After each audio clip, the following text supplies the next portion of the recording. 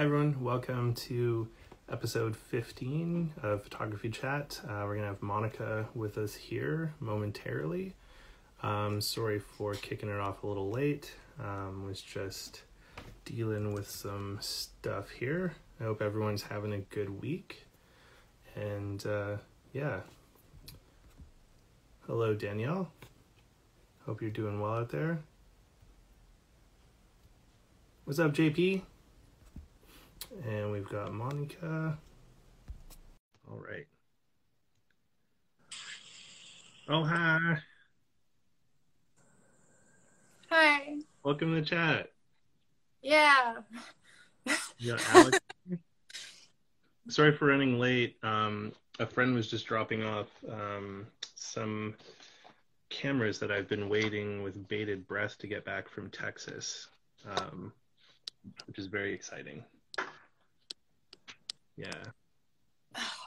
I got my custom baby is here.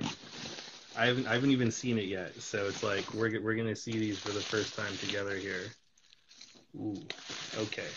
So this one I was super stoked about. So this guy is super bespoken because the SLR 680s only typically came in black, and he made me a nice silver guy. Yeah.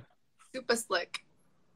It's very slick. And the other thing that's cool with it is it has a split prism focusing screen inside, which these don't typically come with. I don't know, maybe make you guys see it. Will it work? Yeah. No. It's backwards. It's backwards. Yeah, it's cool. I'm not happy with the leather, but it looks okay. That one's exciting. Yeah, and then what else we get here? Ooh, this one's kind of neat. This is the first one I bought off of Clint at Space Lab. Uh-huh. And it's been broken since I bought it from him. Getting it working for the first time. It looks great. It's cute. Yeah. How's your week been? What day is it? Oh, it's Thursday. It is. It's been good.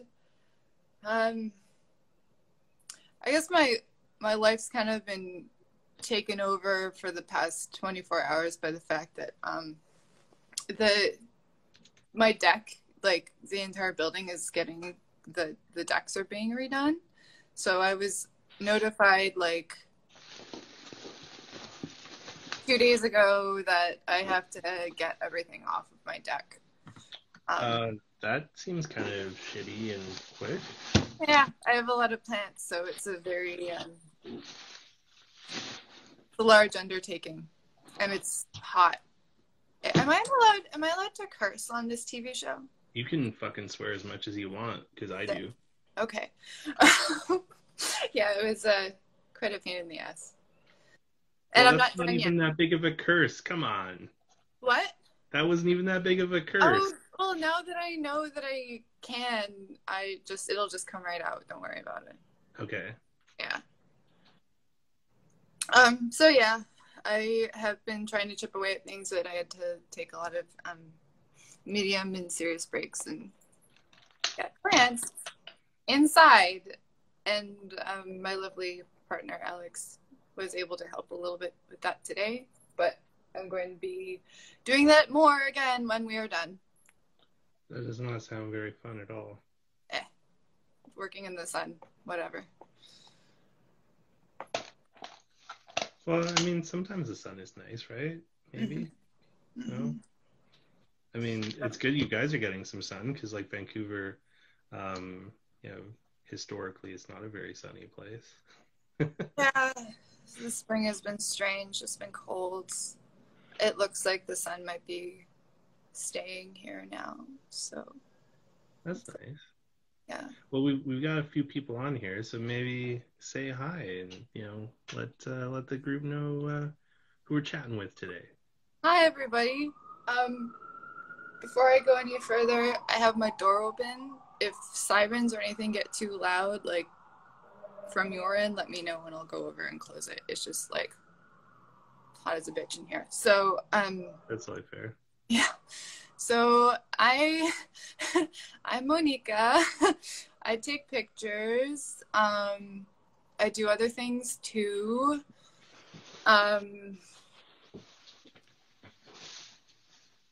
It's funny because I never really thought of myself as a photographer for a really long time. Maybe only over the past year and a half have I started to consider myself a photographer. It's one of those things of when yeah, I don't know if it's like warped self-perception or like what it means to like practice anything. So certainly imposter syndrome has a lot to do with it, just like with any other thing. I've always liked taking pictures very much since I was a young kid. My dad taught me about cameras. Like I built like a pinhole camera with him when I was like 8 and taught me how to like develop and stuff like that. And I don't know, it's been this thing that is like always very within reach for me, but I don't know, maybe I always had imposter syndrome even when I was young, or I didn't care enough. My parents, especially my dad, was always like, you need to be a photographer. Like, you have an eye, like, you're really good at composition, like, you're really good at making narratives with what you take pictures of. It kind of, like, went over my head, and I didn't care. I dabbled in it more in high school. Fell away, got back into it on my own again in university. Long story short, I've always been way more concerned with making images than the technical aspects of photography. And I think that's why the deeper you go in with anything, not caring as much about the technical aspects of something makes you feel like an imposter. I certainly experienced that as a designer as well, with, you know, my background is in graphic design. So yeah, I mean, like, that's me. I think the thing that fuels me in terms of making images is really, yeah, I tried to like kind of put this in there somewhere in my stupid little bio. Like, I'm not interested in like taking things from the world as much as I am finding stuff after the fact. I'm drawn to making images that are kind of like ways that I synthesize how I perceive things in general, whether it's like feelings or dreams or I think nostalgia plays a huge part in the ways that I try to make images. And I really use cameras as though they're their own little pets, like little animals that have their own way of, you know, digesting the world. And it's like my job to then like take whatever those little animal cameras catch. And then I like go, you know, and then I like go through them and find them, and it's cool because I think getting comfy with cameras in that way has allowed me to treat them very like specially and individually. And, you know, I might like hate a certain camera at first, but then when I force myself to shoot my favorite subject matter with it over and over and over again, eventually I find the one thing that it does, or the one way that it sees the world, that allows me to find those little bits of images that I really like to play with. So yeah, that's my long-winded introduction. I like the idea of cameras as pets. That's kind of a cool idea. I'd take that. I And don't like I've never Pokemon, but what's that, sorry? it could be something like that. Yeah, like a visual Pokemon. Yeah. Kat says imposter syndrome is such a struggle, and I have to agree. Like that's something I definitely have a fairly healthy battle with all the time. Mm-hmm.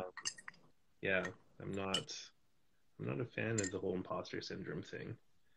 Um, Especially like yeah, with the whole photography stuff. Like I don't even really like calling myself a photographer Mm.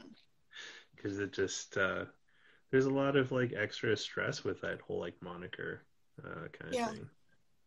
And there's also like a lot of like shitty dude photographers out there. Not so much from like the aspect of like their photos are shitty, but like that they're just shitty people. Oh yeah.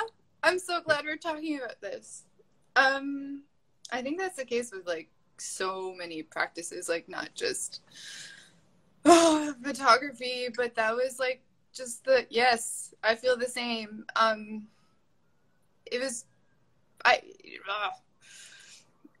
that was something that bothered me a lot when I was like in I guess like in undergrad, like university age, and I had started dabbling with it again. It's just like I don't care about jerking off about gear. Um, and that's one aspect of that Well, environment. you don't want to talk about like your favorite camera and you know what inspires you the most with it and your favorite lens and the film stock that like helps you I mean, achieve your vision I can, but I think it's like this thing is like I almost view like it's I'm gonna get like real and spicy, I guess. Like I almost view religion in the same way, like faith, spirituality. Keep that stuff to your like that. It's cool. It's good for you. Keep it to yourself. That's like part of your creative practice, and it's good to definitely. I'm not discounting that it's amazing to have a dialogue about it, and it's very important, and it Yeah. helps us discover new tools and things. But going back to the whole like shitty dudes with cameras thing, is just like, yeah, it's like I found that in cycling. I found that in well, not so much like in graphic design, but there was like, well, it does exist in graphic design, but like in other industries that I've worked in, and just anything that I've ever done, it's like if you can't talk shop the right way with the men who were doing it, like you're just like, oh, you like go over there and have Well, not fun. to get off topic on the men thing, but like religion is an interesting one because I did just get in trouble recently for a religious based thing at work. Um, I said, in reference to something being old, that it's been around since Christ was a cowboy. And that apparently was, something that got me in trouble, which was kind of interesting to me because I'm like, well, I'm Catholic. I don't find that offensive. Like, Yeah. Jesus is old, and so are cowboys. Like Like, literally. where's the problem here? Yeah. But on like the front of like shitty men being everywhere, like that's an interesting thing that I'm also like unpacking at work at the moment, where it's like I'm on this project where I'm paired with a female partner on this like one specific project, and I'm brand new to it. Like I just started on this like new project, and we were assigned a task, which I was like, this task is stupid and pointless, and we shouldn't be doing this task. And so she emailed the project lead, being like, this is our feedback, more guidance. And this project lead phones me instead of the woman that sent him the email and like opens it up with like fucking women, man. You like ask him one thing and you get all these like questions back, and it's just like nagging, and like you just can't. And I was like, whoa, whoa, whoa, whoa, like what? And he was just like, well, yeah, like she came back and said like this stuff, and I'm like, well, she was just relaying what I said because I think this is stupid, and I still think this is stupid, but now we've got a bigger problem on our hands here. And yeah, so that's like a new thing that's unfolding at work right now. on Hmm. top of all the racial stuff that we've talked about as well, Yeah. which is Fun, fun, fun, fun, fun. so much fun. I don't like being a grown up.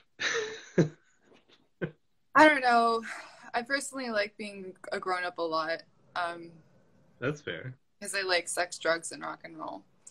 That's But fair. I do like drugs a lot, and just like Fat Mike and NoFX, hey, drugs are good. uh, Yeah, and sex is fun too, and rock and roll, of course, all those things. mhm. Jeffrey did have a question here though. How do you guys deal with imposter syndrome? He's found it hard at times. I could go on forever about this. I think, let's see, the hardest, like the most resilient form of imposter syndrome that I've had is definitely that I've had with like design and art and creative direction, simply because like that's what I've done for work for the longest time. I think I successfully started dealing with it by just doing things like making stuff. We all will have those ideas for projects in our head, things that we want to do, desires that like just pop in there, like, oh my god, this is a great idea.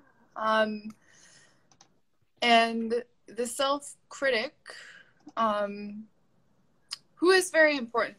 And I think a lot of creative people have an extremely active self-critic, and we have to have that in order to produce and in order to tell ourselves whether what we're producing is good enough for us and good enough according to the idea of the kind of work that we want to be doing, that we want to be putting out there into the world. So you have to kill the self-critic a little bit. And instead of, I mean, for me personally, I should say, I have a tendency to overthink whenever I get an idea and be like, who else has done this? Why am I doing it? If I do it, how am I going to end up doing it better? The further down that, you want to call it a tunnel or a rabbit hole I travel, the further away I get from like the reason why I would really want to do that work to begin with. So the imposter syndrome happens like the further you go down that hole and don't allow yourself to just make things. I find that when I just, like, tell the self-critic to shut up and allow myself to get lost in ideas and really just like muck around, not even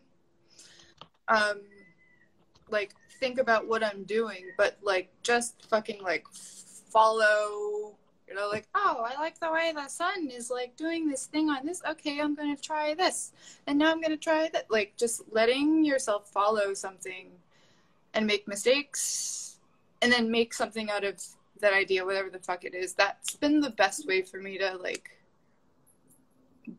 kill it a little bit, because the more I do that, the more I can see, well, it's not always going to land, or become like a body of work that I'm like all about right now. But it's continually proving to myself that there's no reason for me to believe that I can't do the things that I want to do, and that the things that I do they're actually good enough. They're different than what anybody else does. What do you do? What do I do? Oh wow. Okay, me. So I struggle with imposter syndrome a lot, in like all facets of my life. Because like I work in an industry where like most people are like highly educated. I barely passed high school. Not because I'm stupid, but because I enjoyed, drugs and alcohol a lot more than I enjoyed school as a child. And yeah, so like that's been always interesting when people find out that like I have no education background, and it almost like ruins credibility a bit. And like when I was younger, there was like I was like really scared of people knowing about that. But what I'm finding now is I'm like cresting 40, is that I just don't give a shit anymore. And not giving a shit is like a superpower, because I'm just like, well, I obviously know what the hell I'm doing because I've been doing it for decades now. So go fuck yourself if you think I'm dumb. Um, and it's also sort of empowered me to like speak truth that I would have never done before, which is something that I struggled with a lot because, like, I am not proud to admit that, like, I've stood by while racist and sexist and marginalizing acts have happened to other people around me. And I was afraid to speak out because I was worried of it, like, impacting my place and privilege and, like, that the situation that I was in. And I'm finding now, as I'm older, I just don't really give a shit because it's just like, oh, okay, so you want to, like, reprimand me for something on this. A discrimination suit will probably pay very nicely, so like, bring it on. Let's do this dance, you pieces of crap.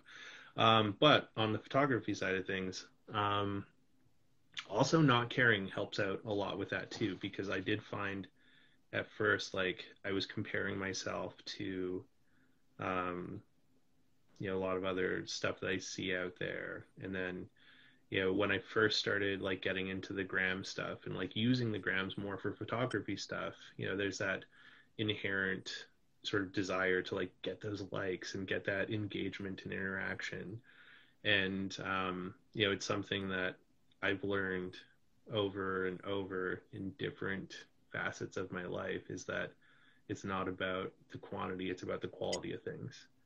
And it's not about how many likes you get, but it's about, like, who's engaging with you, and the people that appreciate the things that you're sharing. And I know that I don't have as many followers as like some other, like, people that post photography work out there have, and I don't get as much engagement, but I've had some very, like, almost like gut wrenching messages from people, just sort of relaying how photos I've posted have meant a lot to them. And even the chat, like, um, I have no idea what I'm doing with the chat.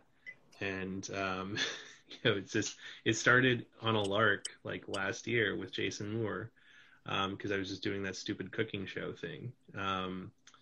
And like, I don't know what it's going to be, and I still don't understand what it is right now. And there's been times where I've like wanted to totally like punch out and bail on it, because it is a lot of like work and emotional labor to like do this weekly thing. And it's almost like the gods know or something, because like every time I'm just like, fuck it, like I'm just gonna stop doing this thing. I'll get like a message from someone being like, hey, like, I just wanted to say thanks for like doing these chats, or I just tuned in, and like it's really cool to like hear you chat with all these different people. And especially during COVID times, where like I've several people have like sent messages being, hey, like, I can't get out and meet people, so like this weekly thing is a neat thing, because it's almost like I'm meeting a new friend every week, and like I'm learning new perspectives and like new things. And so I was like, oh shit, now I can't quit. But then that also sort of like flares up the imposter syndrome a little bit, because it's just like, this is a lot of pressure. Oh my God. And I'm like, I'm just an idiot man child that has no fucking idea what he's doing at the best of times. And there's people relying on me. Um, so I don't have a good answer how to deal with imposter syndrome, other than just like, you're going to have good days and bad days sometimes. And, Mm-hmm. the biggest thing to try is to not care so much about what people think, or to please people. And so one of the people that actually helped me give less a shit about opinions, and actually helps me whenever I am having like an imposter syndrome moment, is Mocha Only. Um, he's a rapper from Vancouver, for people that aren't familiar with Mocha Only. He was part of like Swollen Members for a while, and a bunch of other different rap groups, and he is a very eccentric individual, and a friend. Um, and we were talking one night, and he said, I make music for me. That's what I make it for. I don't really give a shit what other people think about it, but he's like, I make music that I want to jam out to, and if people like it, that's cool, and if they don't, whatever, it's not for them. Like, it's for me. And that's something that's kind of stuck with me. And I had this really pretentious douchebag photographer in Miami during Art Basel in 2019 that I ran into at this really weird art house cinema. And he just kind of snarkily said to me, he's like, "Who do you shoot for?" And I was like, "Me, I shoot for myself." And he didn't really like that answer much because it wasn't some fancy place or something, but it's like I take pictures for me, and if other people dig them, then that's cool. But it's just like, I make pictures that I like, or things that I want to remember that I don't want to forget about, or that I found interesting. And yeah, I think when you start doing things more for you than other people, the imposter syndrome gets a little easier to deal with. Mm-hmm. I think, I don't know, everybody has emotional investment in the work that they do, which is,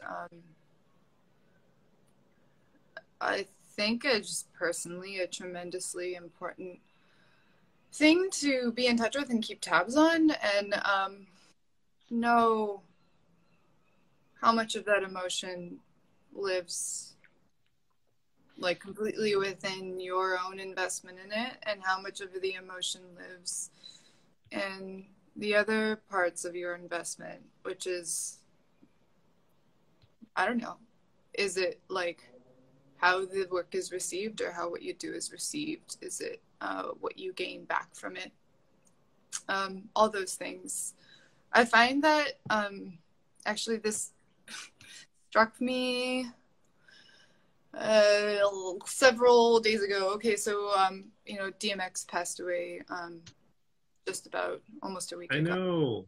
I'm super bummed out about that, but I was listening to podcast, New York Times podcast. They put out a really good, just they interviewed the guy that co-wrote his autobiography with him, and it's quite obvious listening to his music, and we all like know this about, I think, DMX in terms of his the emotional locus of his work.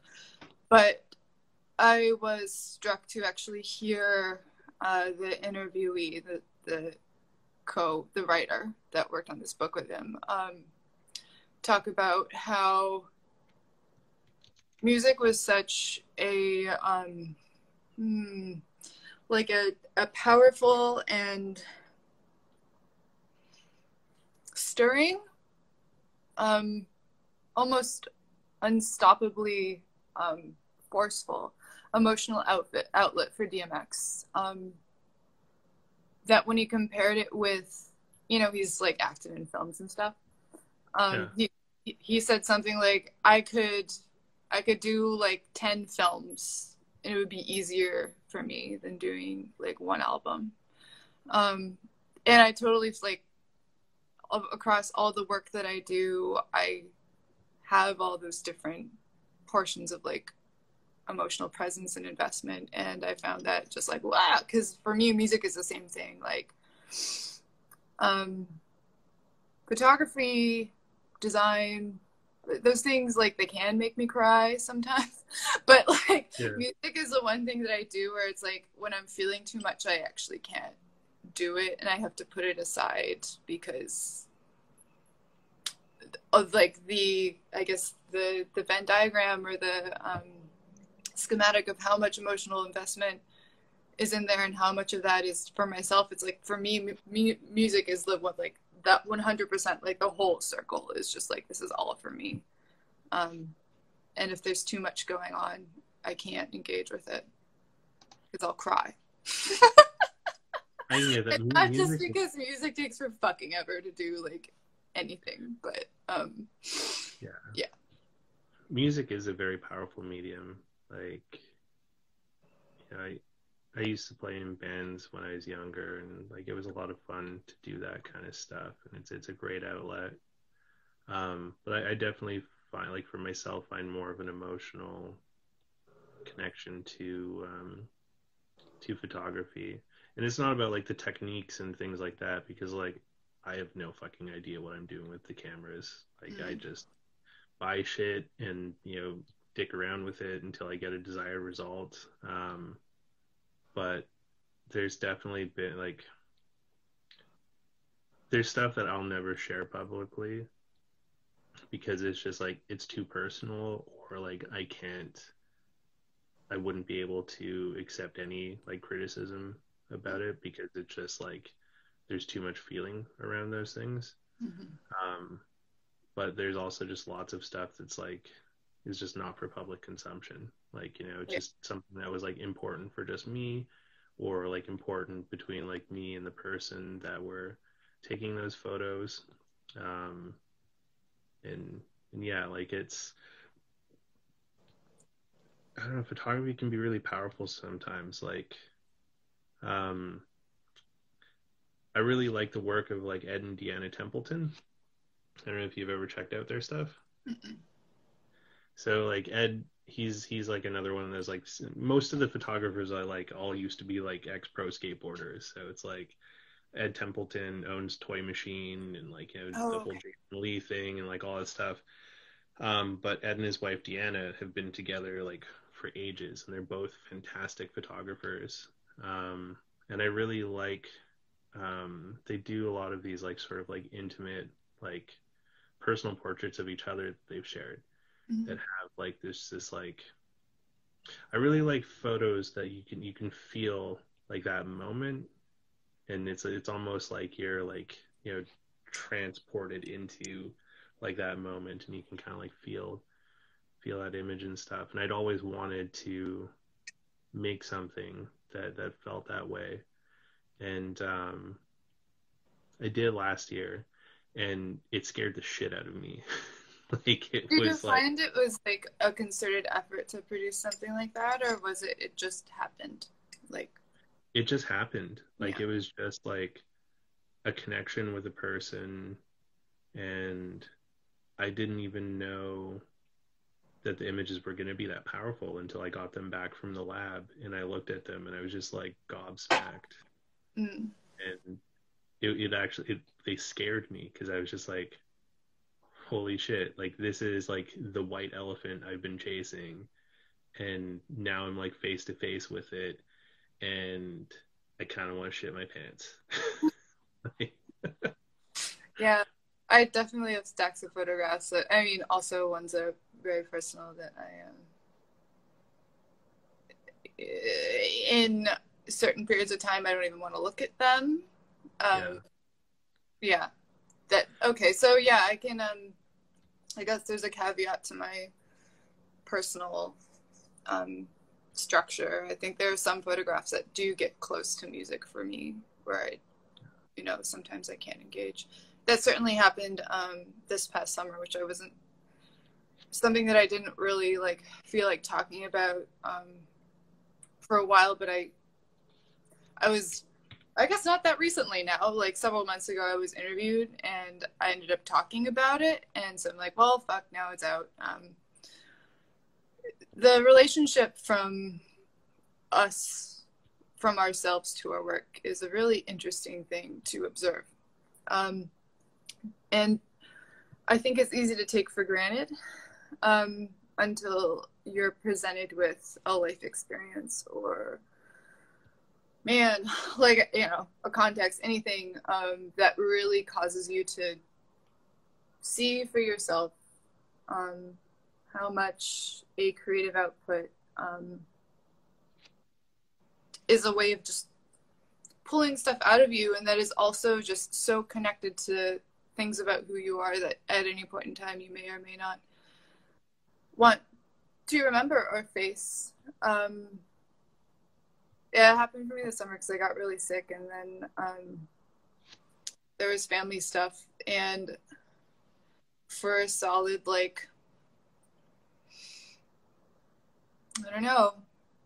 Well, you know about this, but yeah, like 3-4 months, I was both experiencing extreme, like, body dysmorphia, and I was just kind of alienated from the familial impetus for my photography work, which is my relationship with my dad. So yeah, it's like I was at a standstill because like I use photography to process things, especially like things about myself personally, and it was wrenching. I felt like I was like in so much sadness and stress and despair and grieving, and I had nothing to turn to because like all the outlets that I would normally turn to, and especially photography, just became like too hard for me to engage with. And that was so incredible to witness in myself. Because I always kind of thought like, you know, like if I can't do music, if there's nothing, you know, like photography also always felt like the last bastion of like creative work that I do to help myself, and to kind of like actually break through that wall and just be like, oh my God, I'm like living through an experience where I can't even do that. It blew my fucking mind. And it was just as wonderful and interesting to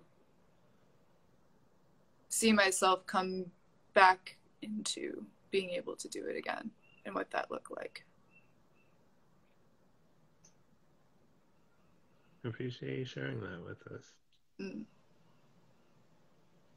Yeah. We got real quick. I don't think anything's too real to talk about. No, I don't think anything's too real to talk about either. Like, I mean, it's not the most intense conversation I've had on the chat. That crown belongs to Mr. David Hunter, who made me cry on our chat that I had with him last year, because we just hit some like very, very emotional topics. Because yeah, photos do have a lot of power and weight. Like, I've got a gray box of photos that I don't want to look at all, but I also don't want to destroy them. I do want to light them on fire very badly. Like, you know, whenever I think about them, I want to torch them, but then I'm like, one day I'm not going to feel that way about them. And if I do, if I did end up torching them, I would be, you know, pretty remiss about that. So I have a gray box where things go to die for a little while. I have that too, but it's just like folders of like shitty London Drugs prints and like the CD-ROMs that they give you because they don't know how else to give you scans. I know that's like the one thing I'm sad about moving to Vancouver is that like there's just not a decent lab there. Like, yeah, well, there's the lab, but yeah, but they charge so much damn money, and they charge like a fucking arm and a leg for scans. Like, their scanning prices are stuck in like 2001. Yeah, that's why I go to London Drugs, because it's just right. Like... I've been very spoiled by Toronto. Alex agrees. Alex says I'm lying. Yeah. Well, I know the lab's good. Like, not to disparage like Rocket Reproduction and the lab, but like I've been extremely spoiled by like what Downtown Camera does, because like I literally just drop my film off and give them money, and then like either the same day or the next day I get a text message with all of my pictures. Yeah. And then at some point when it behooves me to go in and pick up my negatives after they complain a bunch that I have stacks of negatives sitting there, I go fetch them. So I really like it. Like, London Drugs is like aberrantly slow, like so fucking slow, and their sort of system for getting you your stuff is very like, I kind of imagine like a bunch of gerbils like in a shoebox that are just like and sometimes the outputs come out like at the right time, but usually it's like you don't like, say I order like scans and prints, like they'll get the scans and then I'll like put in orders for like the prints from the scans, which is kind of how their system works, but then like the prints never happen, or like I'll ask for like 2 or 3 of like a couple exposures and I never I never get like I never get the extras. It's like you never know what's going to fucking happen. It's great. I'm just like, okay, well at the end of the day all I care about is that I get the scans, so And that's at least it's like better than Walmart. Like for our American and Eastern friends out there, London Drugs is like CVS or Rexall, and they just happen to also sell a lot of photography equipment. Like they're huge. they sell everything. They This is do. an important thing to like tell American homies. But it's a really, oh man, yeah. And when I first moved here, I was just like, what is this place? And I had like a friend who was half American, and like his family was from Calgary, and he was like, yeah, okay, like London Drugs is its own, like imagine Walmart, but it's not Walmart, but you can still get lawn chairs and like floaty pool noodles, but you can also get your photos developed, and you can also buy CDs, and you can all, but it's not quite at the level of a Walmart. It's just like a It's like drugstore. it's like the Whole Foods of Walmart's. I don't know. I think it might be a little bit too like It's a little more regular upscale for than a that. Walmart is, but it's a little bit more upscale than a Walmart because it's like if a Walmart was like a tiny bit more upscale and bougie with an Apple store, it would be a London. I would put London Drugs on the same plane as like CVS. That's fair. Yeah, it's like CVS with an Apple store and a photo lab. Mm-hmm. Yeah, Mm-hmm. Mm-hmm. I do love the shit out of CVS. Oh That's my like god. Oh my god. I miss America. I Like also miss America. so like I'm in the middle of packing right now and I was like going through some cabinets and I found an old Charlie card from my last trip to Boston and it made me like so sad because I was just like I miss Boston. Mm. I never really miss. Apologies to anybody here who's from Boston. I think it's just Pete if he's still on. Pete Who? straight out of Mac. Oh, okay. Yeah, I never he's a missed Boston. I like, and I, I grew up going there very regularly. I never miss it. I just like, oh, it would be nice to like spend 6 hours there, but uh, Cromwell, the Soul Stealers from there. I mean, oh, the problem with Boston is it's filled with a bunch of massholes. yeah. I mean, Yeah. I'm from New Hampshire, guys, so it's not like I don't know what y'all are about. But you've been in You Canada come long up to enough. where You they come up to where I live or am from to like get things at the liquor store because we don't have a sales tax. And like, I don't know what else they can do there that is so radical. We used to not have seatbelt laws. I don't know if New Hampshire now has seatbelt laws. Yeah, Pete's in New Hampshire. So Pete's the Look guy who's that why. I do large format Fridays with Pete. Cool. Yeah, Butts butts too. I mean, who doesn't like yeah, it's so real. I forgot about that. Like going to convenience stores in New Hampshire that are just like into the New Hampshire, kind of like close to the border, is a really like, yeah, get you cigarettes, like get you fucking like. There you go. There she is. That's. I have to think really hard before I do a New England accent. I grew up like with a Polish accent and like a New Yorker, so Oh wow. I have to like, yeah, I have to have New Englanders like kind of talk at me for a little bit before I'm like, So yeah. I used to work at a call center for Time Warner Broadband Roadrunner Cable, and we had to deal with Americans primarily, and this is when I lived in Kamloops. But the problem I had there was like when I hear people's accents, I start talking back to them in those accents. Like if That if happens we're so on the much. call for a long time, and then people be Yeah. like, "You making fun of me?" And I'm like, "I don't know what you're talking about." Like, Yeah, I'm trying my best over here to just sound like myself.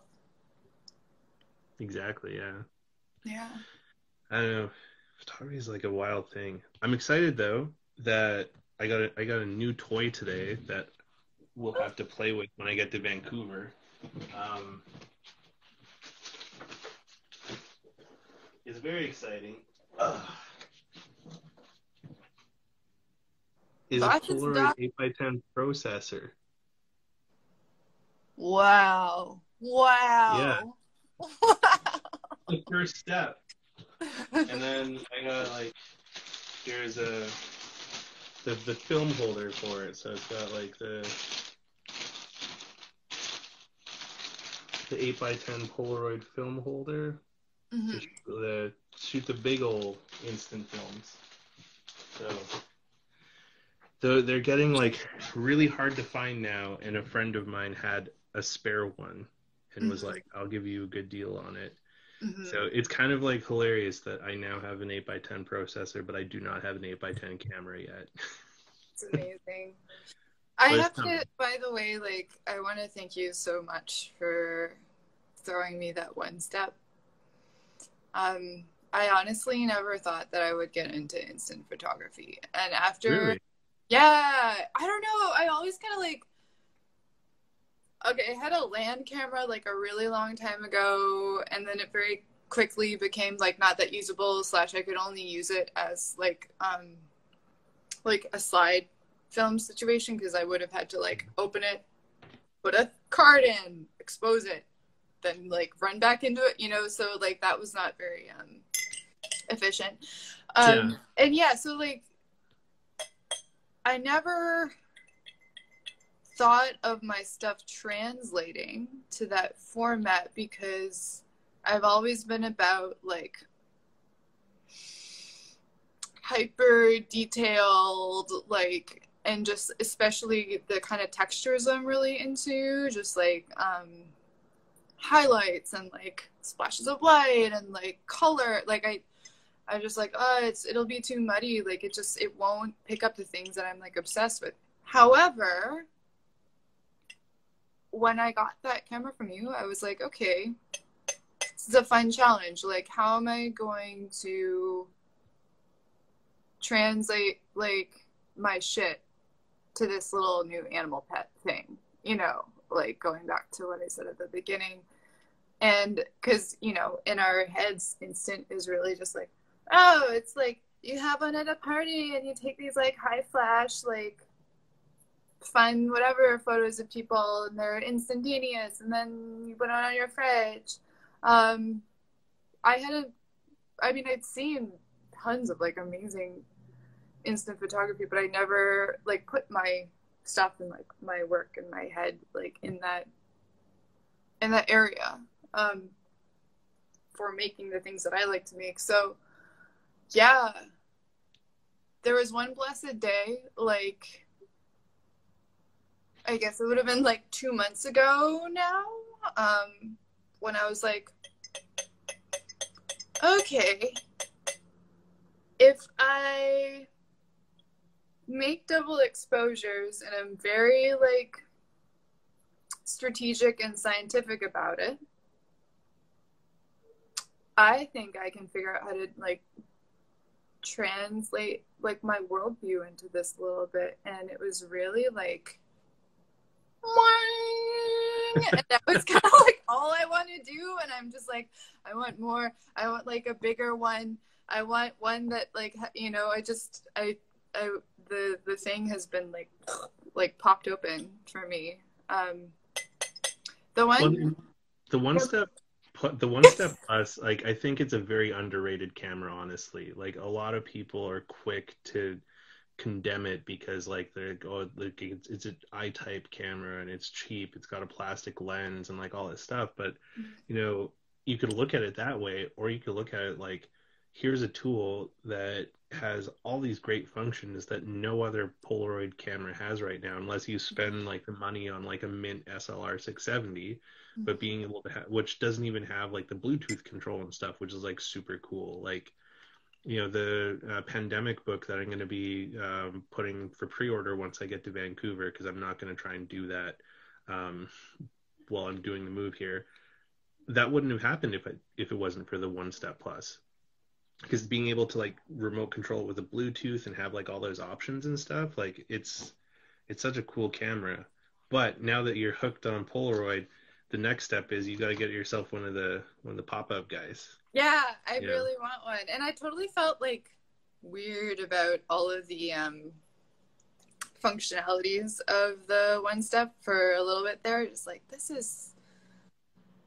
I think it's because I tend to think about the market applications of any product, which is a natural side effect of having worked in marketing and worked as like a creative director. I'm just like, why does this thing exist? Oh, it exists because they got to make these people happy. And like, yeah, so it's like, this is so weird that it like connects to my phone and like.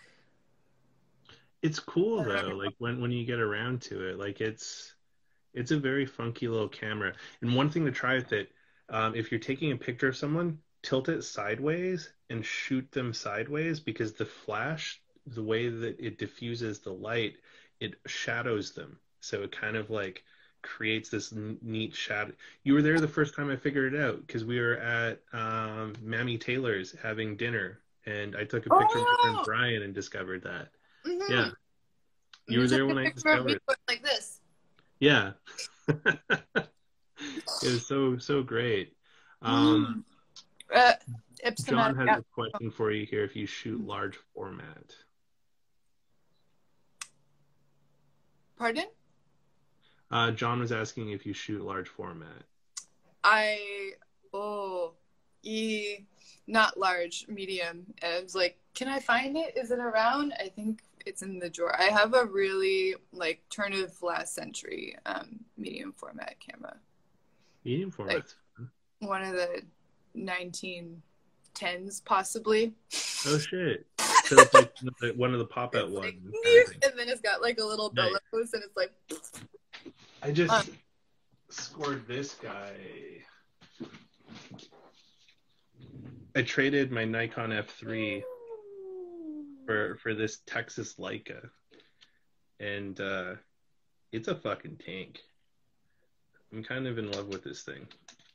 But the whole point of moving was I was supposed to stop getting new stuff, and then I seem to be getting more of it. And John, I do not have an 8x10 yet, but that is on the coming soon thing. So Armand at the Denton Camera Exchange in Denton, Texas, is holding on to an 8x10 for me that we're working things out on. So yeah, we'll be able to play with, because if you want to get into like bigger Polaroid Monica, it doesn't get any bigger than the 8x10. Monica, yes. Sorry, my bad. Yeah, so we can definitely play around with that guy this summer. Yeah, I would love that. I'm hungry for more better stuffs. I've been really interested in the distressing that happens with the exposures too. Sometimes it pisses me off because it seems like sometimes they get kind of streaky, and I'm just like, I wish that wasn't like the first sort of batch of crazy double exposures I did. They all had I think there was like a partially exposed sort of strip in the middle of the stack of film. So they all came out with Well, what can also happen too is sometimes, because there's actually three different developer pods. I don't know if you get here. Okay, you can't really see it, super bright, but there's actually three different. Oh yeah, now you can see it. And there's me. You can see there's three different developer pods. And sometimes if something's if one of them is aged differently than the other ones, you'll get weird development happen. Ah. So you're getting a consistent streak in like one area, it could be one of the development pods, and maybe it was just like a bad batch of them. Yeah, And then it was just that one batch of black and white and then thing. temperature is also like a very picky thing. Like they don't like being too cold. They don't like being too hot.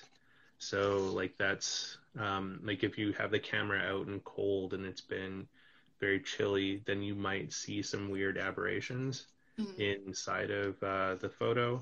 And then like if you are shooting when it's colder out, what I typically do is I take the shot and tuck it under my armpit, Mm. and like let it sort of percolate in the heat a little bit.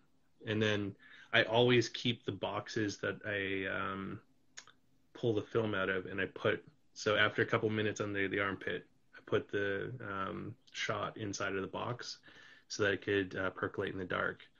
If you want to be super bougie, you can buy the Brooklyn Film Camera toaster that's soon to be coming out, so that you can put it in an electric lockbox, which has the perfect temperature and everything. Wow. Um, yeah, I'm sure lots of hipsters will jump on that shit. Hmm. Yeah. Yeah, the revival of, I don't know, is there a revival of instant film going on right now? I feel like there is, simply because of the way that it's being used right now in concert with the aesthetic that it latches itself. Well, that its aesthetic is its aesthetic, but its aesthetic has become such a normalized and omnipresent part of like visual culture within the last like I don't know, like 2 years. Yeah. And I had Well, like a lot of good like sort of spitballs with some other friends and photographers about how much that look has actually influenced. And I mean, like Alex and I just complained about this a lot too. How much it influences when you work in commercial photography. How mm, much the desire for that aesthetic pervades and then like informs like what is expected of like commercial work. And it's a kind of wild thing to sort of like, like Instagram is kind of how we digest this shit, but it's wild to like see that being replicated, not just in the like, oh, like you go to Instagram, like all this stuff looks the same, but then to have that when you work in commercial photography or in marketing, um, see the effects of that actually come at you in terms of like, this is what we're going for, this is what we like, blah blah blah blah blah. Like for like selling things, it's like it's obviously a thing that happens, okay, but it like seeing it in real time blows my mind. well, there definitely has been a lot more interest in it. Like it's Impossible and Polaroid Originals and now Polaroid have done a really good job of like reviving the medium for Polaroid specifically, and then like Fuji, um, you know, if you can say they did a good thing, um, have done a good thing with like the Instax platform where they've created a very great film medium. Like Instax film medium, I will not disparage how good it is, because the film itself is like fantastic. Their cameras just suck. But that's for the target market though. Like they're positioning these cameras for entry level consumers, like for parties and things like that. Like here, get these moments, or for like kids to play around with like the Instax Mini to like capture their moments and stuff. And it's a great gateway getting into like the instant film sort of like rabbit hole. Mm. And Polaroid, for as much as people like to criticize them now, has been doing a good job of like keeping this medium alive. Is it perfect? Not even close. Like it's and I think that's something that a lot of people either don't know or tend to forget, is that this is not Polaroid film, even though it says Polaroid today. When they first started making this film in 2008, it was called Polaroid compatible film. because it's not exactly the same film. So it's like, original Polaroid had 10 shots inside of it. New Polaroid has only 8, because the new frames are a lot thicker than the original frames were. And also all of the chemical compounds and all the chemistry inside of it is completely different from the original Polaroid. And like, there was a lot of people sort of like shitting on the latest thing that they released, which was the round frame Polaroids, which we're definitely going to play with because I ordered a whole bunch of them, and they're on the, like, I decided to have them shipped to the Vancouver house instead of like shipping them to Toronto because I was like, I don't want to like not be here when they arrive. So, but a lot of people were sort of poo-pooing on the round frame stuff because like literally all they did to make round frame was they just masked a round frame on like a regular thing. So it's like there's like the corners are still going to have film and like developers still going to go on them, but you're only going to be shooting the center part of it. And a lot of people are like, oh, like a great way to waste money. And it's like, whatever, like if people enjoy it and people create things with it and have fun with it, then what's the problem? Like, just because you don't want to buy it because you think it's a way, then don't, like, just don't buy it. Like, like I kind of look at it as like, it's a very great privilege to be able to buy film for these cameras that technically should be dead now. Like, when Polaroid died in 2008, these cameras all died with it. And so now, like in 2021, to still be able to buy film to take any kind of image with it is kind of amazing. Like, and then the revival is continuing beyond like, the Polaroid cameras that shoot the SX70 and 600 film. Is that, there's companies in like the Massachusetts, New Hampshire, there's one out there called New 55, and New 55 is reviving 4x5 instant sheet film, which is super fucking cool. So like there's another, like if you want to get into big frame instant film, we could dick around with the large format camera this summer, and like I've been meaning to order some New 55 so we can get some of that up and play around with that. But you can have 4x5 sheets of like instant film, and then there's SuperSense out of Vienna that has made the one instant product, which is not a replacement for pack film because they can't do pack film like the way they used to, but they've created this system where you can do one shot in a pack film camera with the one instant film, and that's pretty freaking cool too. And a lot of people were like, oh, it's expensive and ridiculous, and I'm like, then don't buy it. Like, I don't think it's expensive or ridiculous. Like, yeah, it's a little pricey, but it's another way to create. It's another tool to experiment with. And it's also something that's going to keep these old cameras that I love alive just a little bit longer. So, it's pretty cool. And sadly, Ishkan, you're not going to get it from Downtown Camera. It was an online only thing, and Polaroid sold out of it the first day that they launched it. So, they might do another run of the round frames. So, keep an eye on that and see what's up. Yeah. What was I just gonna say? I kind of wish I had an Instax Mini. I don't know. I think Alex might have one somewhere. You guys don't have an Instax Mini? If not, it's not in my possession. Okay. If it exists, if you are gonna go with an Instax camera, the one I would really recommend is go Instax Square, because it's just a little bit bigger than the Instax Mini. So it's like this is an Instax Mini. The Instax Square squares it up a little bit, so it's like it's all even. So it's almost like a miniature version of a Polaroid. Alex, nope. Oh dang. Well, you can find them used. I might have an extra one I'd probably be selling when I get over there because I have a big camera purge. So, yeah. I do have one actually, so Ooh, we can double we can talk about exposure. that one. Yay. Yeah, they do double exposure, and they do double exposures really well. Like, I think you'd have a lot of fun with an SQ6. Um, yeah, when I get to Vancouver, you can try it out, and if you like it, we can work something out. Cool. And the kind of bonus with Instax is it is cheaper than Polaroid, so Mm. it's kind of cool. Yeah, the credit card size. So Chris makes a point here. The credit card size is kind of neat. And I do like it. Like I usually use Mini to give away photos to people because it is cheaper. Like giving away Polaroids gets expensive after a while. Yes.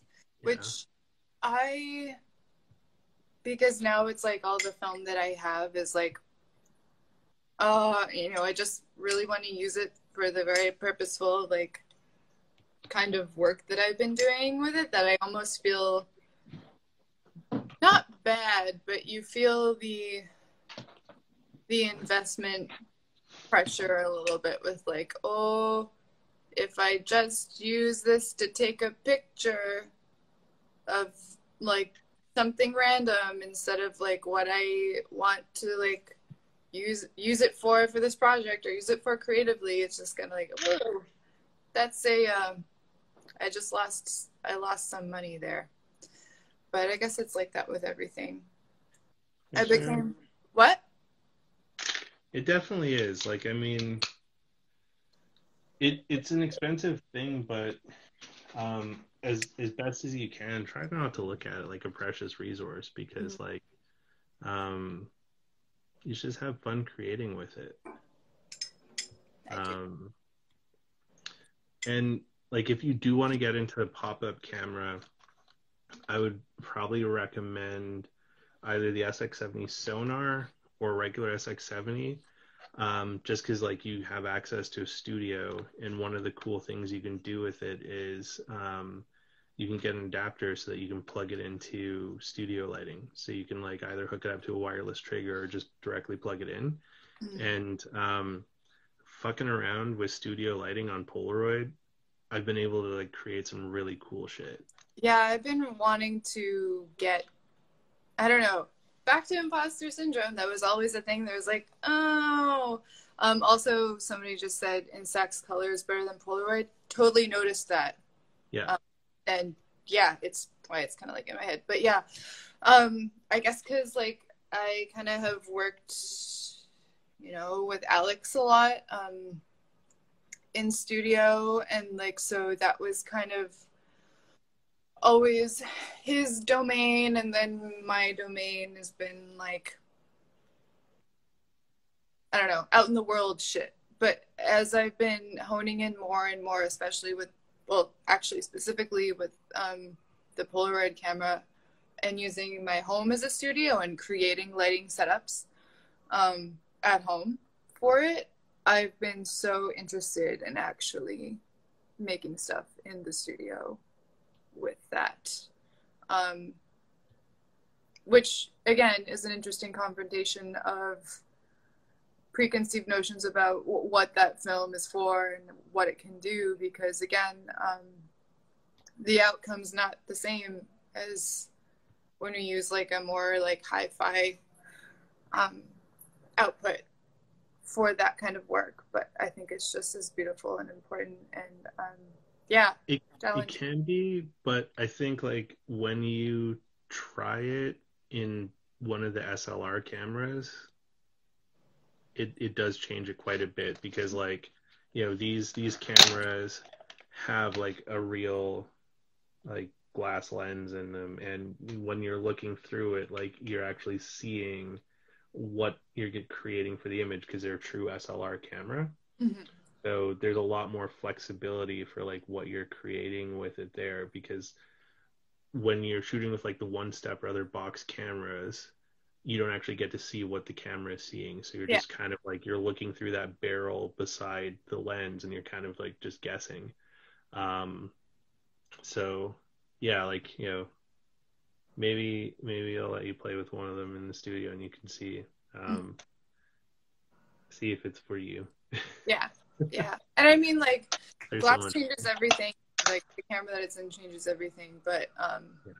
there was just a personal, like, my mind hadn't gone there at all with Instant until I started doing shit at home and being kind of deliberate with it. Well, then, yeah, like I think that's a fair point because a lot of people don't really take instant very seriously, Well, and yeah, totally. Yeah. there's a very interesting community all around instant. That's part of this poster right there. That's for Policon, which Brian, who's going to be my guest next week, is one of my Polaroid brothers out there, and some of the stuff that people are creating with instant is mind blowing, like just absolutely gorgeous. Mm-hmm. uh, and just yeah, it's very interesting. Like it's really cool. Yeah. Dreamy. Yeah, it can be very dreamy. Like it's neat.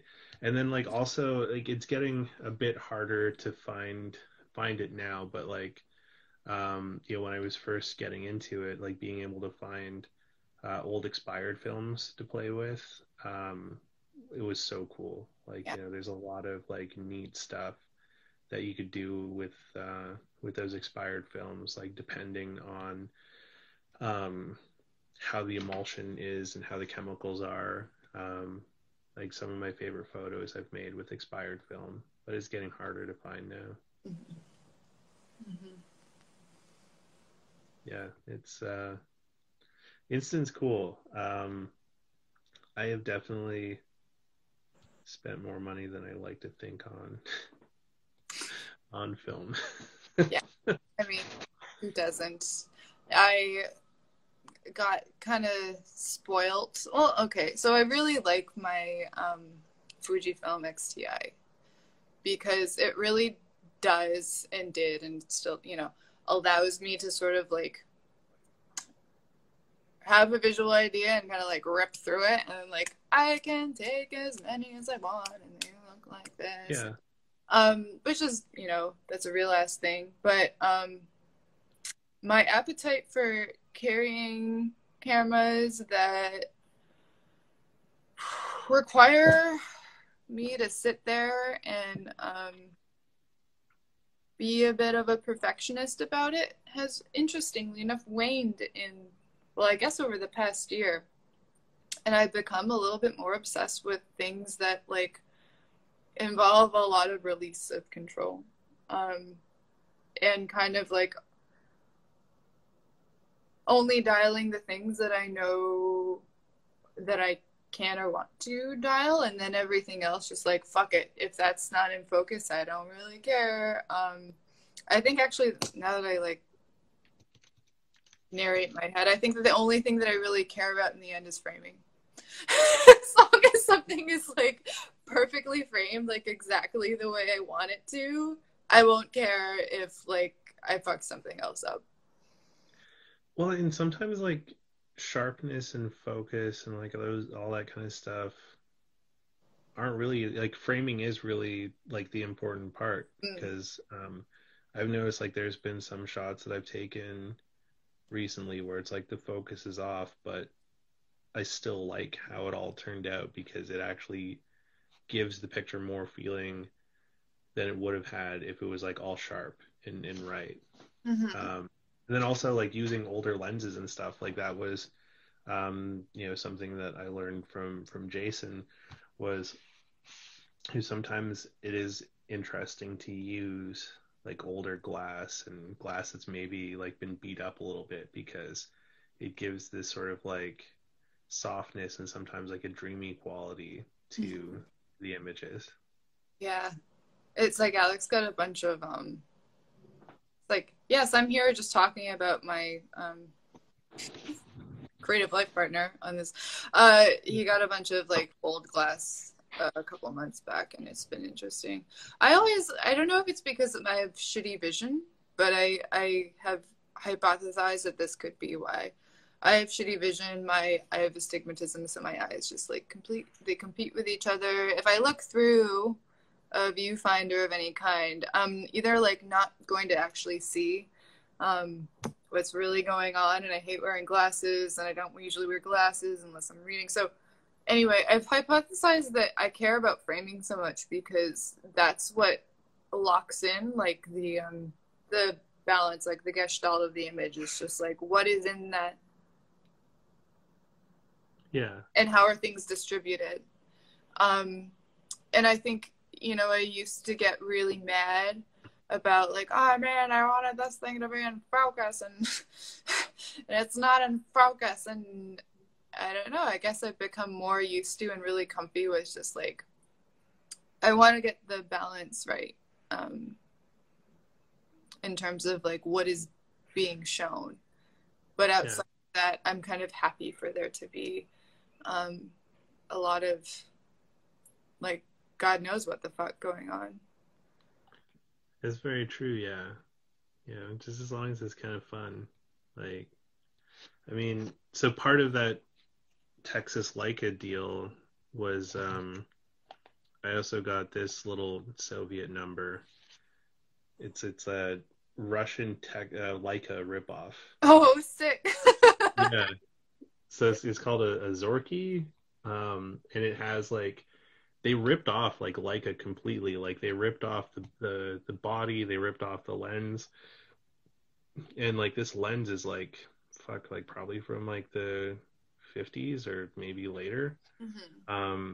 And some of the images I've gotten from it from the last couple of rolls I put through have been really cool. Like a lot of it's like really soft and stuff, but like it's given me like a new appreciation of like not having to like make things sharp and things like that. Like but with the eyesight stuff, like I get that too. Like I've got a wicked stigmatism in my eyes, and I always knew about that. But then after the car accident, I got in to see an whatever eye doctor. Yeah, ophthalmologist. And she did some like, crazy looking into my eyes and testing my eyes and stuff, and found that they're on top of the stigmatism, they're fighting each other all the time, and they're over focusing. Which she's like, before you got the brain injury, it was fine because like your brain would just ignore all of that extra input that was coming in. But she's like, now that you're dealing with the brain injury, like your brain can't handle all that extra input. So it's like, it's tiring and it's exhausting. So I had to get these like special crazy ass glasses that have like things inside of it that like relax my eyes so that they're not over focusing all the time. I have one pair like that. Mine do the same thing. It's really funny too because I can feel that when it's happening, and it's kind of wild. Like I'll look at something and I can feel, my eye will focus on it, and it's like, okay, this is sharp now. And if I move my eye especially too quickly, like away and then back to like the same thing, there'll be a moment where just kind of like an automatic zoom is just kind of like and I got a pair of glasses like 4 years ago that they're transitions or whatever, so like there's different like whatever like planos or cylinders like going across or like down the whole thing, and I can feel my eyes like working differently like when they're like in different parts of the glasses. But yeah, somebody just commented about like the fear of losing eyesight, and it's like that's like I've become so accustomed to how shitty my eyes are, and I just, because I'm too lazy to wear glasses most of the time, when I go out in the world and I happen to be wearing glasses, I am stunned by the HD nature of the world.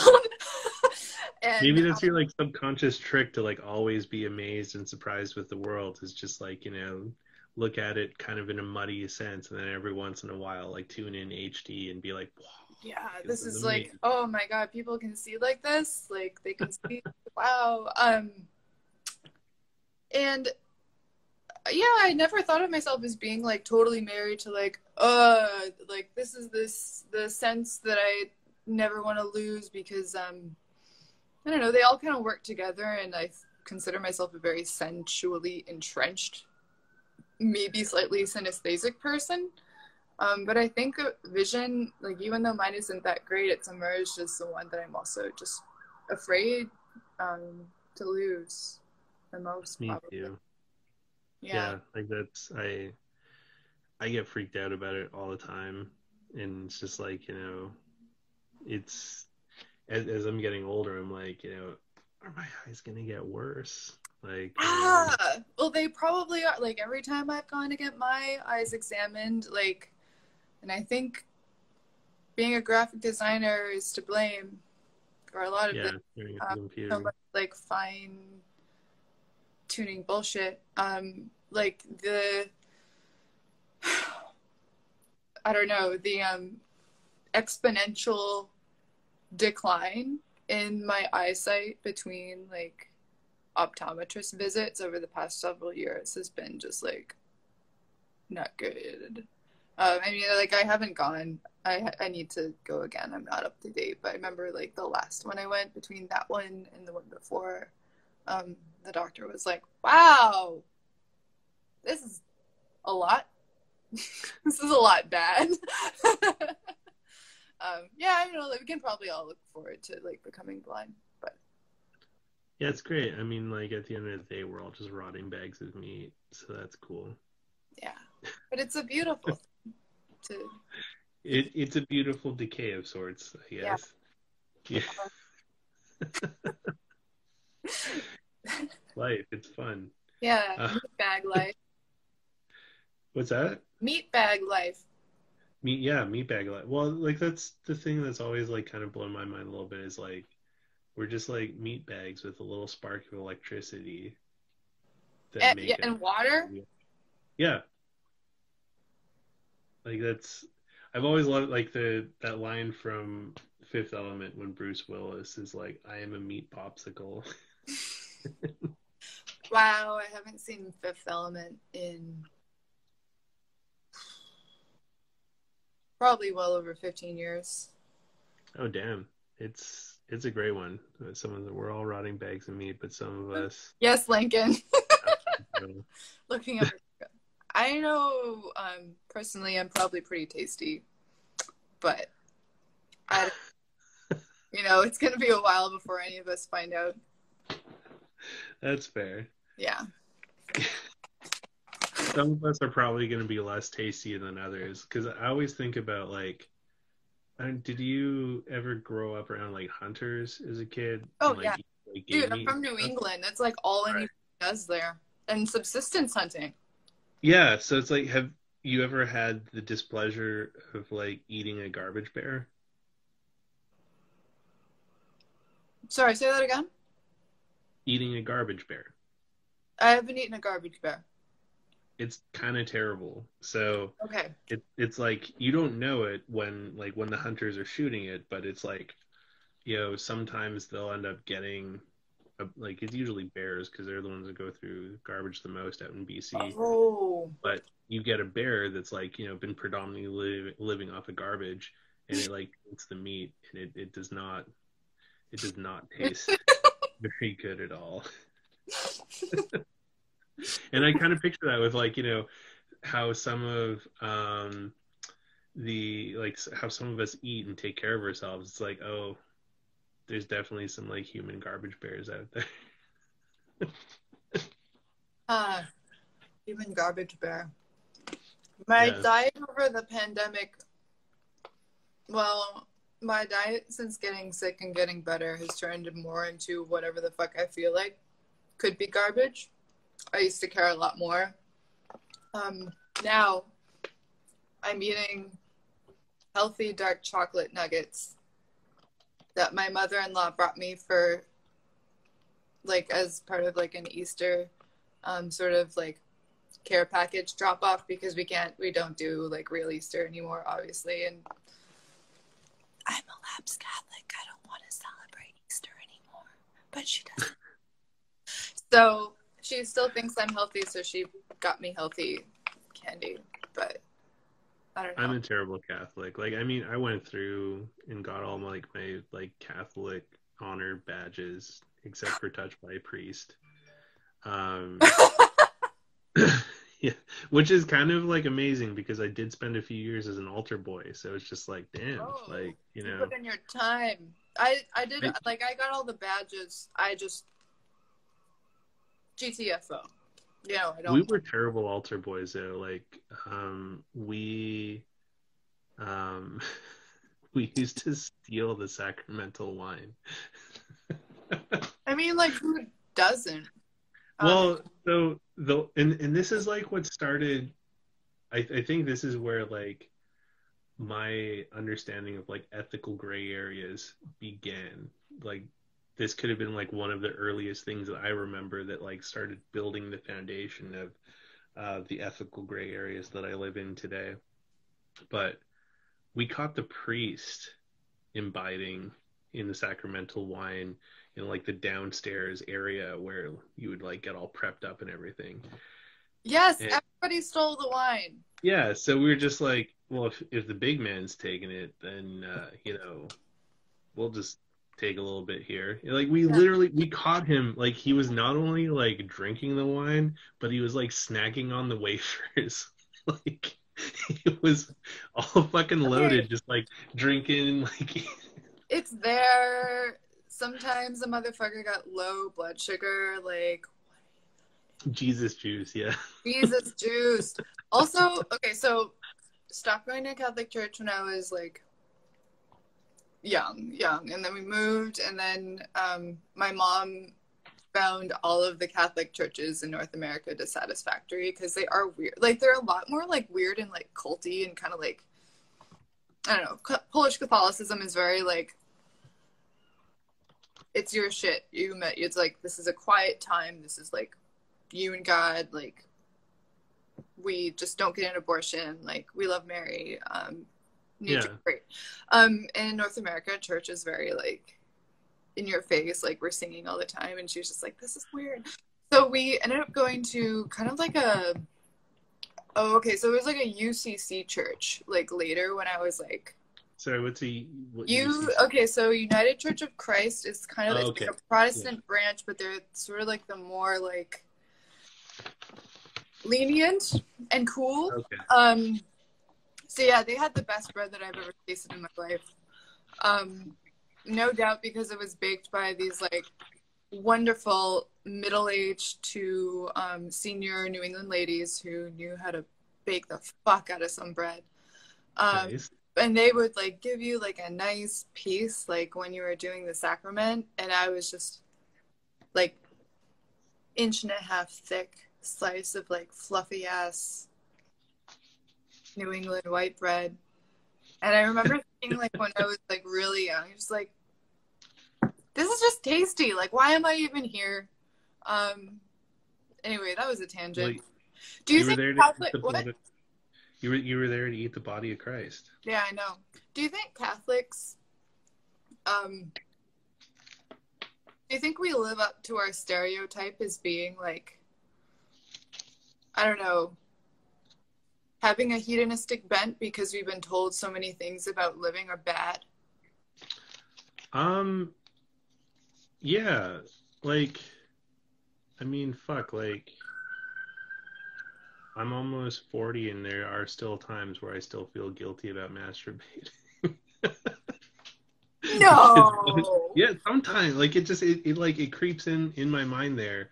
Um yeah, because like when I was a kid, like my parents would be like, you know, Jesus and God are like watching you up above and your grandpa's watching you, and I was just like, ew. I don't know. No I one never, should be like, watching what I do in my alone time. I never allowed that to get to me, obviously. Yeah, that one, now we're getting into things that have nothing to do with photography, but could have something to do with photography, and it's something that I'm very passionate about, which is the expression of sensuality that is not a sexualized facet of human experience.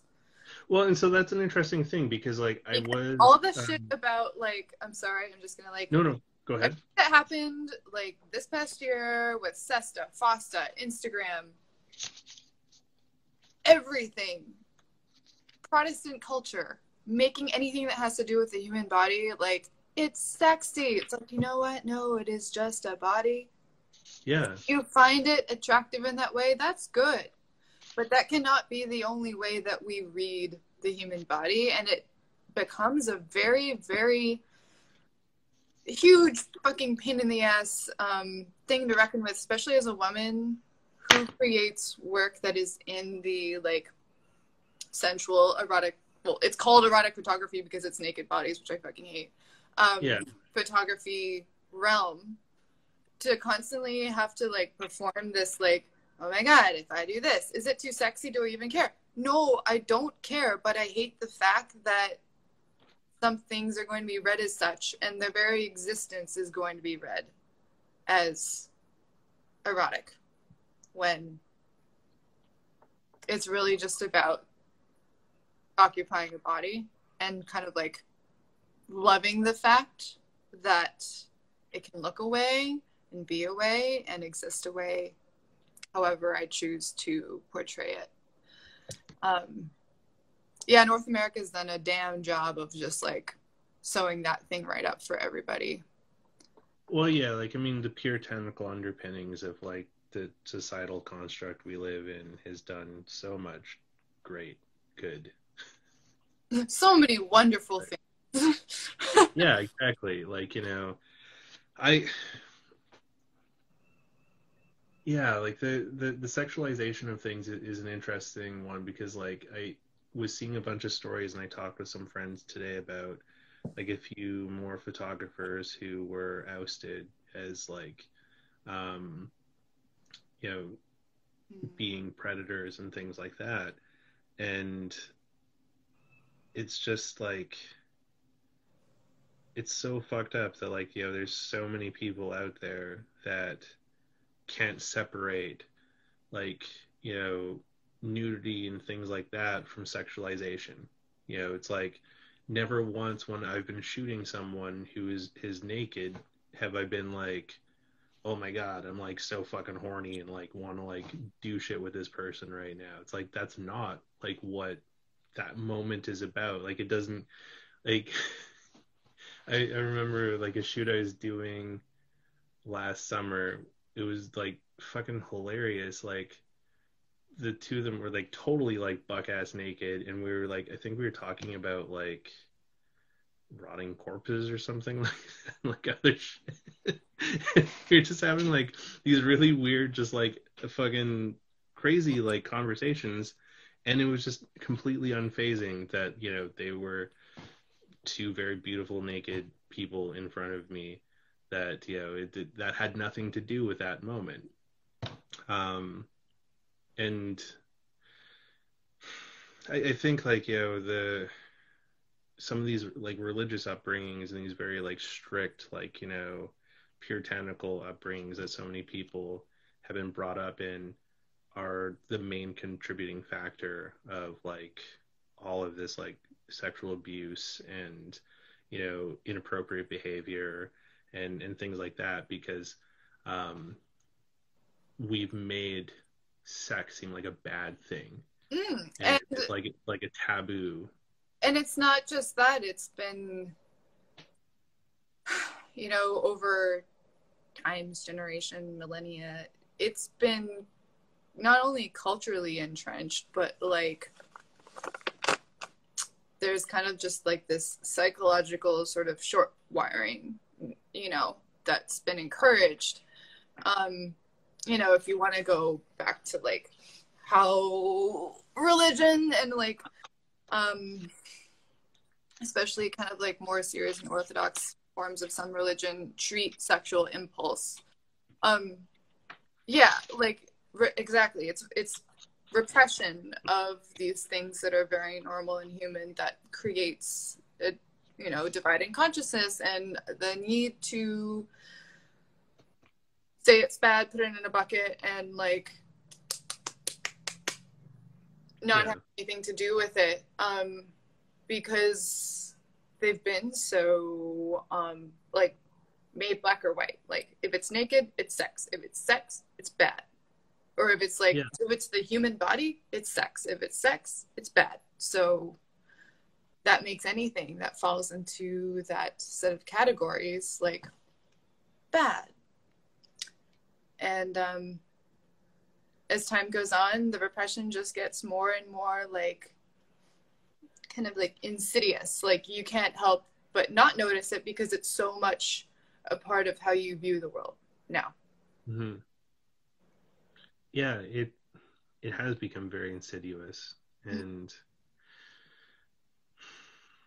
it's very problematic. And it's like, you know, I was talking to a friend today about like sexism issues and like how we need to address it, and how difficult it is to address because there's a lot of sensitivity around it, um, and rightly so, because like, you know, it is a very sensitive matter, um, that men actually need to be a lot more involved in because men are the problem with it. And so it's just like, you know, having conversations and not including men as part of those conversations isn't going to fix it. Yeah. Because, you know, men need to understand why this is a problem and why women feel uncomfortable and unsafe in the presence of men. Because, like, you know, a guy would be like, well, I'm a good guy, like, I'm not going to do anything. It's like, well, how does that person know that, though? They don't, because their experience with men have been, you know, not a positive experience. Like, every woman I know has been like sexually assaulted or abused, or like, you know, something has happened to them that has ruined their, like, every single woman I know has had something happen to them, you know, whether it be like, you know, something small like unwanted attention, or like, you know, something large, but like, you know, something that they didn't want happened to them by a man that was like, you know, justified by that man because, well, I was just giving like a nice comment, or like, you know, I was just like appreciating their look or something. And it's like, you can do that and not be a total fucking creep, or just like appreciate that yourself, keep it to yourself. Do you need to share that with that person? Mm-hmm. Like, it's, yeah. And that was like, that is something that kept me from wanting to explore working with people in photography, because I had a fear about that, because like I'd seen like, you know, so many bad dude photographers, and like, you know, there's just so much problematic shit out there. And um I just didn't want to like be like another guy with a camera trying to take pictures of people, even though I know that I'm not like that. It's like, you know, other people don't, and then it seems really weird when you're like, hi, I'm not a rapist, can I take your picture? Like, I'm Yeah, not going and to I record mean, you while you're changing. we all have to appreciate like the nuance in that side of the experience, as well as the nuance that's entailed in actually removing gender from it completely, and just thinking about how people are and how they like to be treated, and what might, you know, like obviously the patriarchy is the thing that informs everything that we're talking about right now, and none of this would be exactly what it is without the patriarchy. But Mm-hmm. I've been recently in my head trying to actually extract gender from it a lot, and just think of like, what are human being respect boundaries, and everybody has different, you know, bounds within which they feel comfortable, and would like to be appreciated, and were not appreciated, and even objectified, and not objectified. And yeah, it's like, it's important to like know why you're doing something and continually seek to be corrected, Mm-hmm. just by way of doing it as time goes forward. And I think, as you said, it's also extremely important to keep having those conversations with your cohort, and people that you know that might be doing the same thing, and why are they doing it, and what can they do to make it better and more comfortable for the, you know, in your case and in our case, like models that work with us. Yeah, because there's like, man, there's so much there. I personally like looked into getting back into modeling last summer, and then I got sick, and then I was like, yeah, it's all like all this like zeitgeisty stuff sort of like unfolded, just like on Instagram, and again like with photography, and like, and then so many photographers were like outed, like less, Yeah, like so big many of fashion them. photographers were outed like last summer and stuff, and I was just like, I don't know. I love modeling, but it's gross, and I can't even like, man, what models have to put up with and sort of like internalize, and just like, okay, this is a work day. Like, yes, this might happen. I got to be ready for this to happen. What they have to be ready for in that sense is just kind of like, I couldn't, you know, I wouldn't be able to do work if that kind of concern were always in the back of my mind. I think it's nice to photograph myself and be in control in that sense. And hopefully, like, thoughts on Iraqi. Oh man, that's a good one. I'm gonna finish my thought. Okay. Thoughts on Iraqi. And that actually goes into just like when I think about this kind of like photography, fashion, nudes, anything that can be read as like having a sexual undercurrent, whether it actually does or does not, creatively. Yeah. I don't even remember what I was saying now, because my brain just went to Iraqi and I just like had a big mind explosion. Yeah. There's a lot there. Okay, Iraqi. Well, and before jumping onto that one, I did want to like just sort of touch on what you mentioned there about like pulling gender out of the conversation, and you know, I think that is like probably a good way to go about it, because it isn't just binary where it's like, you know, men against women now, like, you know, or women against, like, you know, whatever. Like there's so like the landscape in that realm is so much more dynamic now than it ever has been before. And I think like a big problem, if it's like, you know, the matriarchy fighting the patriarchy, and like the matriarchy trying to, like, you know, overthrow and take control, is like we're just swinging the pendulum from one end to the other, and it's going to be a new set of people running similar problems. You know, it's, I think like really fixing it means that like we acknowledge and take responsibility for what the patriarchy has like committed as sins against everybody, and just be like, how do we move from here, instead of like the fucking blame game and getting angry about it, which, you know, justifiably so, because it is like aggravating shit that's going on every fucking day. Mm-hmm. But that's not helping us find a way to fix it. No. And the last thing I'll add there is that the reason why it rubs so many people the wrong way is because people tend to personalize these power struggles, and not recognize that this is not about the existence of men. This is about the existence of power structures like the patriarchy, that we are all subject to. Like, we all have been reared in this environment, and are, you know, if you want to like get really like nitty gritty about it, like have internalized the male gaze, like all that shit. So yeah, I think that's the thing, is that so many people that like, oh my god, it's like not all men, and like this is not my problem, I've always been great to women. It's like, no, like who gives a fuck what you've been? You've probably done some shitty shit.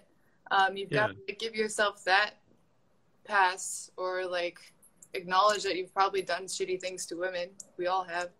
But it's not about you. It's about what we live in and the things that have informed how we think and how we move in the world that we have to break down. Absolutely. And I mean, like the brutal reality is that as much as most men try to portray themselves as these like strong machismo, like, you know, have it all together, whatever, powerful types, probably most of them are not that at all. Men are Very people too. well, they're people too, but like a lot of them, like, you know, especially a lot of the alphas require a lot more care and feeding than they would ever want to admit to. And a lot of them are very reliant on women in their lives and other people in their lives to like prop them up and give them that power. And like that's an unfortunate part of the conditioning that's been put out there is that, you know, these powerful women or these powerful men have been propped up by powerful women that for the most part just stand in the shadows while these like, you know, men run things. And, well, yeah, and that just goes back to like socialization. Like women are socialized to be emotional managers and seek resolution, and men tend to be socialized to hide, which is not good. That's repression again. That's telling an entire segment of the population that when they're upset, sad, worried, angry, depressed, they can't show it, and if they do, they have to choose who they show it to wisely, or they might not be perceived the way they want to be perceived rather. And that's how you get Patrick Bateman. Yeah. Anyway, so Araki, tell me about this because I'm curious. I'm not familiar with this. Oh, okay. Let me see. I'm just like, yeah, okay, perfect. And this is good because like when we started getting into this, I was like, oh, because a big thing that I do a lot of diving into just out of personal interest is like the history of photography that could be considered erotic, whether it is actual like old pinup photography, all that stuff. This is great. So this is God, I don't know what year. This was probably 2015. This is an issue of Foam where they did like a whole fucking dive. So Araki is known for explicit sexual and sensual themes that are fleshed, like play on words, whatever, fleshed out with varying degrees of innuendo, and usually involving like textural and light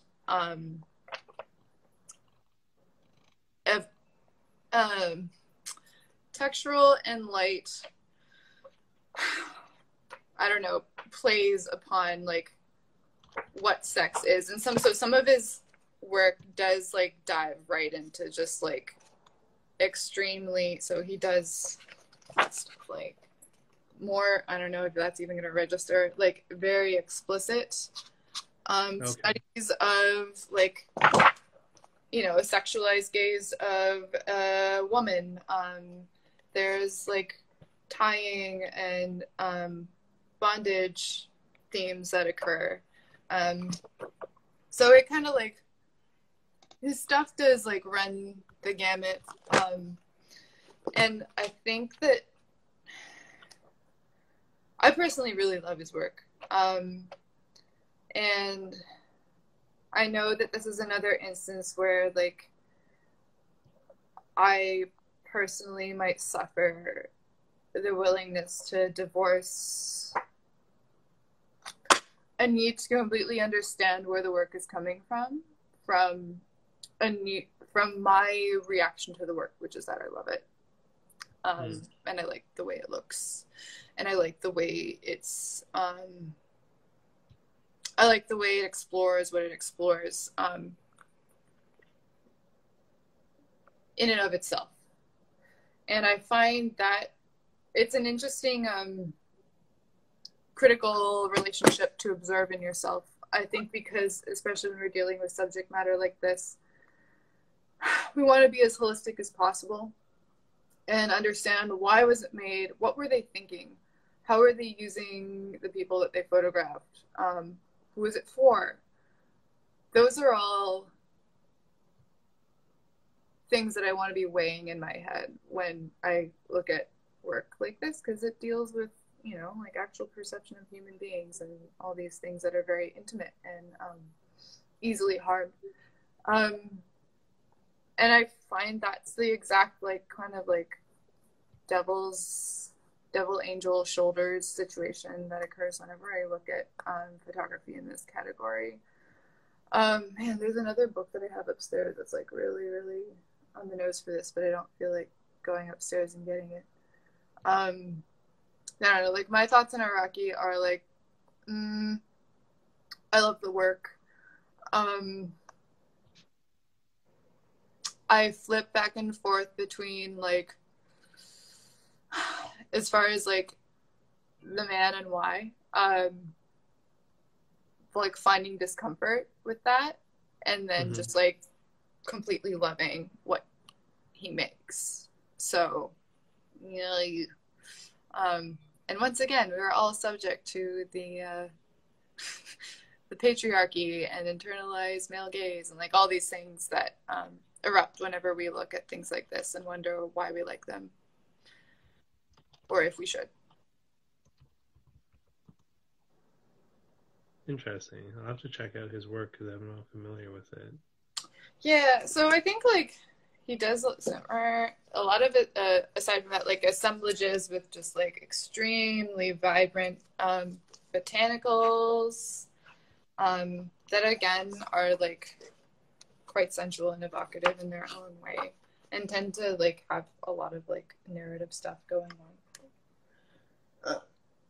Alex recently did like kind of like a sort of in studio thing where he played with a lot of that stuff. Yeah, I find the history of not even just like erotic or pinup photography, but even just like the like nude subjects very interesting in general. Especially when we're trying to locate like who, again, why, who it was for, down to like, did money change hands? Like, how is it distributed? Like, who felt that this was a need that had to be filled, and who participated in it and why? Because they're all little like ways that repression and denial of things that are very real and human have leaked out of, again, the social structures that we live in. Because when you tell people that something is bad and wrong, they will find ways to create, distribute, digest, and indulge in the things that are bad and wrong. Yeah, they do. It's like whenever someone tells you like you shouldn't do that or you can't, it's like, yeah, now I want that. Now I want to do that. Yeah. We're weird creatures. I don't know. There's this thing of when like, so like as a designer, I always like constraints. Constraints make things more beautiful and potent, and they give structure and meaning to what we do. Talking about, I guess, everything that we've talked about for the past like half hour always gets me to thinking and wondering like,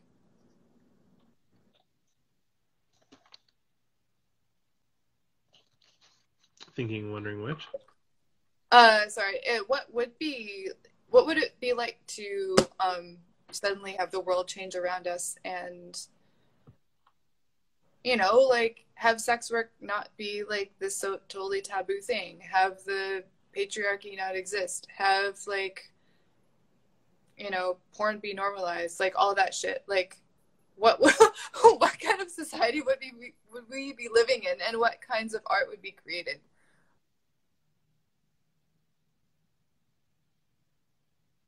I think my phone is frozen like up there for that. Your phone's dying. could be dead. Yep.